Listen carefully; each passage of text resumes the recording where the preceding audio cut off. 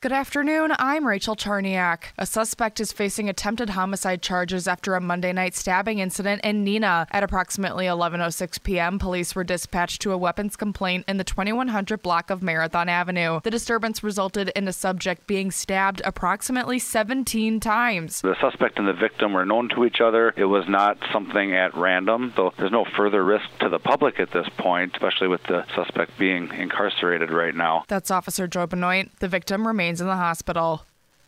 A man accused of stabbing his father in February is now competent to stand trial, and the criminal case against him will resume. 22-year-old Abdullah Ali allegedly stabbed his father at the Islamic Society of Wisconsin on Velp Avenue in Green Bay. Ali faces several charges, including attempted first-degree intentional homicide. No trial date was set. Ali returns to court February 20th for a status conference.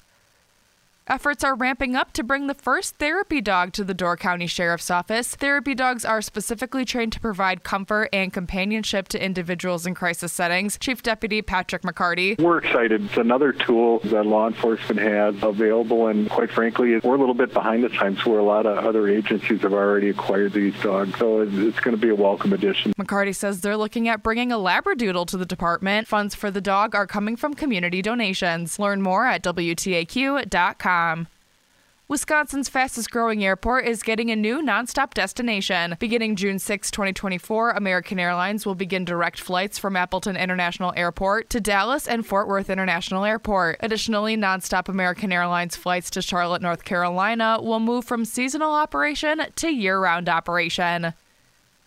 Demolition of the former Pennings High School has started as St. Norbert College gets ready for a new home for its business college. The building at 3rd and Reed Streets began in 1923 as Nicolay High School and later served other purposes. The plan for the site is construction of the Donald J. Schneider School of Business and Economics, which should open in time for fall of 2025.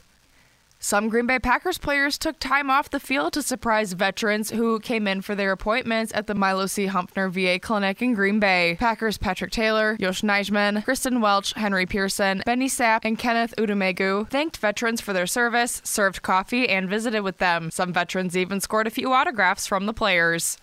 Now here's your Fox 11 weather update. It's warming up as we head through the week. This afternoon, mostly cloudy, high 33. Tonight, mostly cloudy, low 25. Tomorrow, partly sunny, high 38. Thursday, cloudy and a high near 40. On Friday, cloudy with a chance of showers, high 42. From Fox 11, your station for severe weather coverage, I'm Pete Petoniak for News Talk WTAQ. And I'm Rachel Charniak, WTAQ News Talk Sports.